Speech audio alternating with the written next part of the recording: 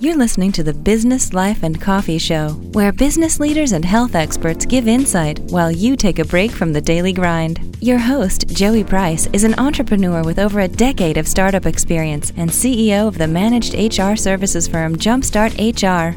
Want to join the conversation or have an idea for the show? Tweet us at BizLifeCoffee or Joey directly at Joey V. Price HR with the hashtag BLC Moments. Want more episodes? Head on over to iTunes to subscribe. Business, Life, and Coffee, personal development for busy professionals. Now let's get to the show. According to IRS data, since 2013, 5.1 million people have been victims of tax identity theft fraud. Criminals use personal information to file fake returns and steal your refund. The good news is there's a new law in place called the PATH Act to help combat tax fraud.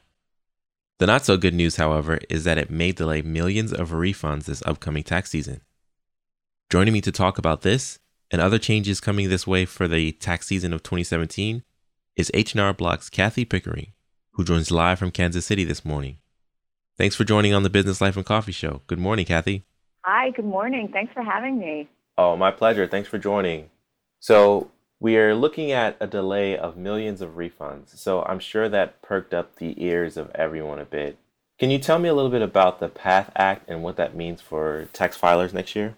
The PATH Act is a law that was recently passed that is meant to help fight identity theft tax refund fraud. And what that means is that one of the provisions states that the IRS needs to hold refunds until February 15th for people claiming the Earned Income Tax Credit or the Additional Child Tax Credit. We know that there's about 30 million Americans who claim those credits, so this is going to impact a lot of people. What we would say is it's important to file as you normally would. So if you would normally file in January, go ahead and do that. The IRS does expect to issue refunds, the majority of them, within 21 days. Okay. And why is tax fraud so prevalent these days? It can be very easy with all of the data breaches for the fraudsters to create false identities and file fake tax returns. So a couple of things that we would say that are very important to do is file your return as early as you can. That will ensure that you get your return claimed before somebody else gets in there to steal it. Second, it's very important to manage your passwords, and that's things like using strong passwords, changing them periodically, and not using the same password for multiple online accounts. And then finally, it's really important to not put out your Social Security number. So if you get a phone call or an email asking for that information, be suspicious. Don't give it out. Yeah, I've even gotten a phone call once from someone alleging to be the IRS, which I found out was a scam, but I didn't give any information. But it's a predatory environment that we live in, and people are definitely looking for unique ways. Scary. Yeah, and that's just it. I mean, because people are afraid of the IRS. So when you get a phone call that claims to be the IRS, a lot of people get very nervous about that. But what we would say is, if the IRS is calling you, hang up. And really what I mean by that is, if you're under audit by the IRS, they're going to send you a letter. You're going to know that you've got an issue. They're not going to call you as the first contact. Yeah. Thankfully, I wasn't under audit, and it was a scam, obviously. But I did my researching and found out some of these guys, they'll call, and then the way they request payment is for you to go into a store and buy a gift card, and then they take they ask you for the number of the gift card so you can transfer money that way, which is totally weird, totally bogus. Totally bogus. And it sounds so suspicious that it's hard to imagine that people do fall prey to it, but they can be so aggressive and intimidating that it's important not to fall prey to that. Absolutely, absolutely. And again, we're joined by Kathy Pickering, who is the VP of Regulatory Affairs and Executive Director of the Tax Institute at H&R Block. Let's switch gears just a little bit and talk about health insurance. I know as an HR pro, I'm very familiar with Affordable Care Act and the requirement for individuals to have health insurance for the year, and if not, that there's a certain penalty that they're faced. The question is still out there. What are the penalties for taxpayers without health insurance? And what can be done to avoid being penalized if a person doesn't have insurance?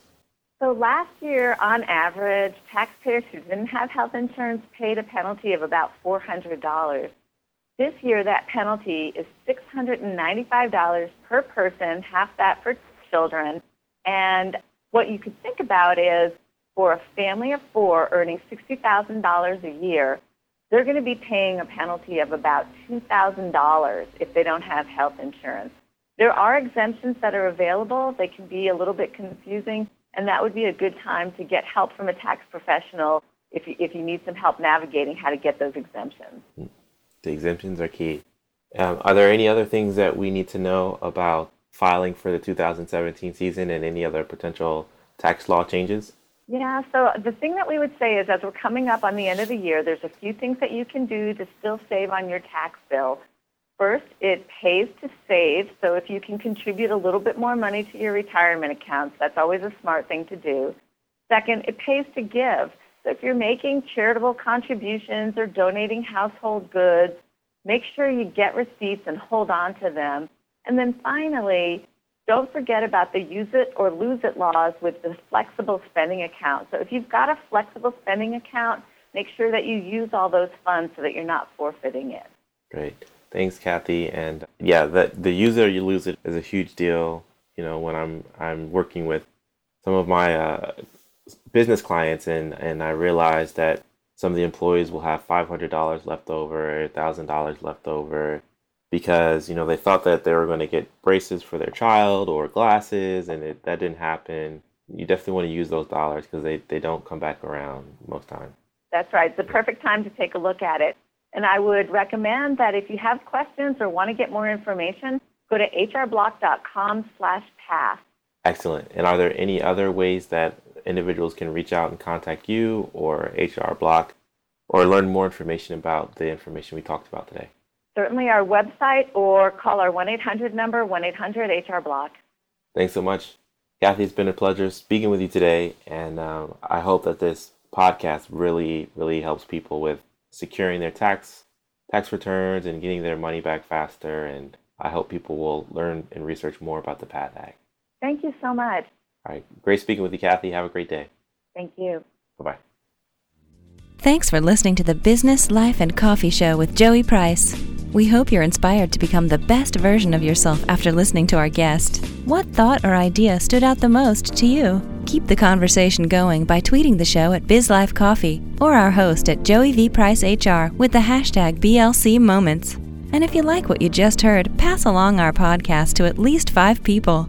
Detailed show notes can be found at www.businesslifeandcoffee.com.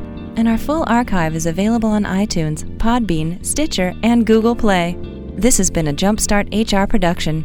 Join us next time for another edition of the Business, Life, and Coffee Show.